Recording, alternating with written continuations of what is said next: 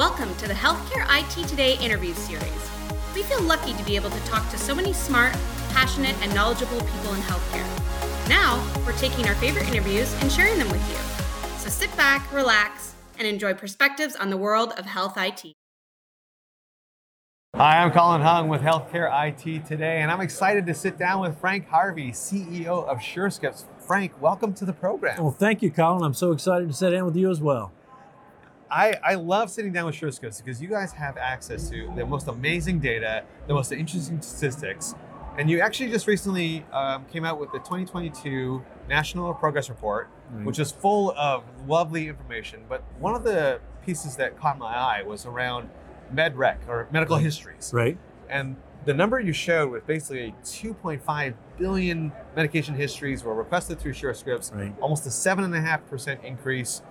To me, that is an encouraging sign because it talks to improving patient safety. Absolutely. Are you encouraged by this growth? And if you are, what is Surescripts doing to encourage even more adoption of this? Well, I can say, first of all, you're exactly right. Medication history is so critical to make sure the right treatment decisions are made for patients. We're encouraged by the growth, but it should be even more, and it can be even more. Again, there's so many opportunities where better data, more information really helps make patients the decisions that physicians make and pharmacists make just better. And so we're encouraged by the growth, but want to continue to move in that direction. To what are we doing to increase the number? Yeah, we're doing a number of things. Continue to talk to all the health systems out there to make sure that, particularly as the care team continues to evolve, that they understand the value of this tool and are utilizing it. Is that really the only barrier, just knowledge that this tool exists, or is there other sort of barriers that you're seeing to the increased use of it? Well, I think the knowledge that these tools exist, I think as they become more familiar with Surescripts and what we've done and what we've brought, again, over 21.7 billion transactions last year, sort of the largest healthcare interoperability in the world coming through the Surescripts system, and all the patients that we've been able to help. I think, there's over 2 million prescribers that are on the Surescripts system. That includes physicians and NPs and PAs and residents and pharmacists. So again, the individuals that we're able to touch and help with the information that we provide are just, it's amazing. Now, there was another statistic that I'm a little embarrassed to admit, but it caught my eye because I thought we were sort of at the peak of e-prescribing. I thought, where else was there to go? Because we've been doing it for so long, it's been out for so long. And yet the data was showing that 12% increase in e-prescribing year over year. Right. Where's that growth coming from? Is it new docs using it? Is it brand new people? Or is it just people who just never used it are coming on board now? Well, it's a great question. First of all, the pandemic was really, you saw a tremendous growth in e-prescribing during the pandemic. That has continued through with people realizing the importance of it, the security of it, the value of it. So where's it coming from? New residents coming into practice, veterinarians, dentists, new physicians just being exposed to mental health practitioners that haven't used an e-prescribing system before. All of those are adding up. As the care team continues to evolve, as pharmacists become more involved in that first level of primary care, we're going to continue to see the number of prescribers and individual practitioners on the system increase. So what I'm hearing is there's still plenty of room to grow. Oh, there's tons of room to grow. And it's not just the exchange of the e-prescription, it's all the clinical data that's exchanged in that as well that's really important, continues to grow by magnitudes. Again, I got to go back to the report. I love statistics. As people know watching this, they know I love statistics. The report basically was talking about the real-time prescription benefit. Right. And this, to me, has some really great implications because the usage of that means that you're able to decrease the cost of medications for patients. Talk to me a little bit more about that. Well, actually, it has several very positive effects. First of all, by the physician having a conversation at the point of prescribing with the patient about what are the best options, both therapeutically and from a financial standpoint, it ensures that the patient, one, is more able to afford the medications that they get prescribed. It also, by having that conversation there when the patient goes, for instance, in standard prescriptions, we save $61 on average per standard prescription.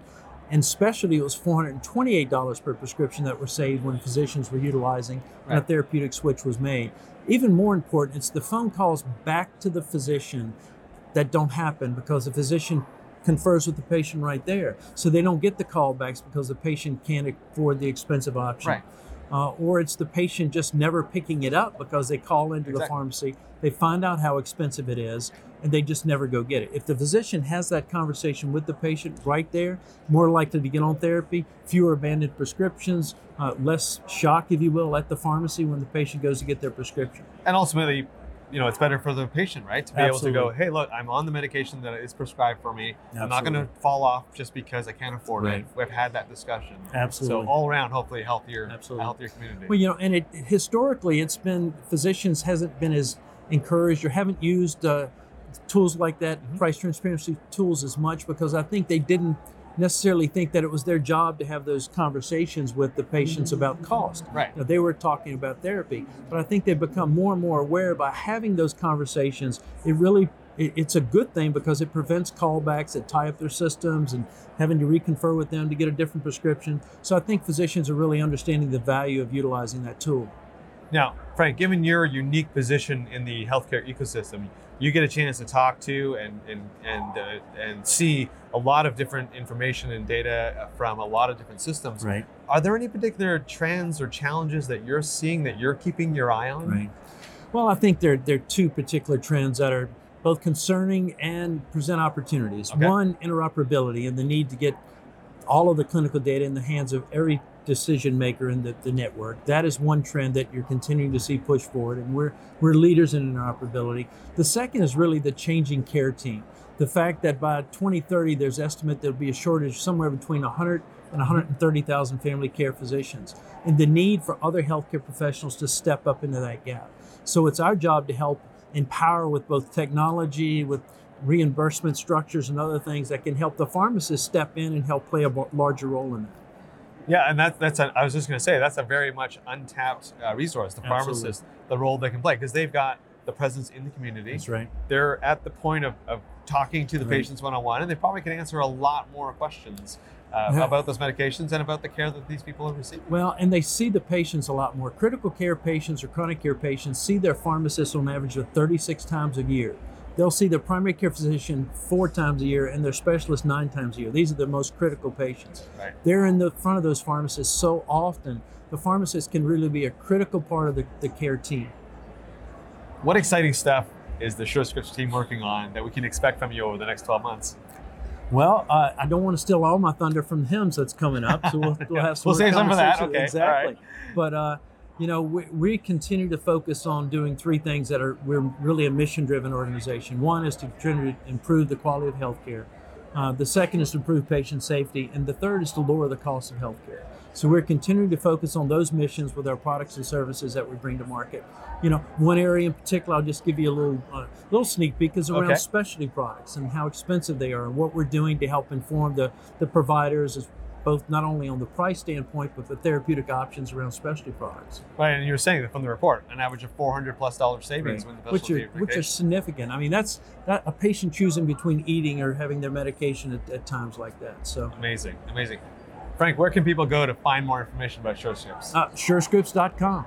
It's the best place. We've got the information there. We've got an extremely talented team that's put the information out there for you. And so please come by, look at Surescripts.com. Love to work with you. And again, to help us fulfill our mission, which I'm sure is a lot of your mission, to improve the quality of care, improve patient safety, and to lower the cost of care. Frank, appreciate you being on the program. Loved having you here. Absolutely. Great to be here. Thanks again, Colin. This is Colin Hung with Healthcare IT Today. Thanks for watching and listening.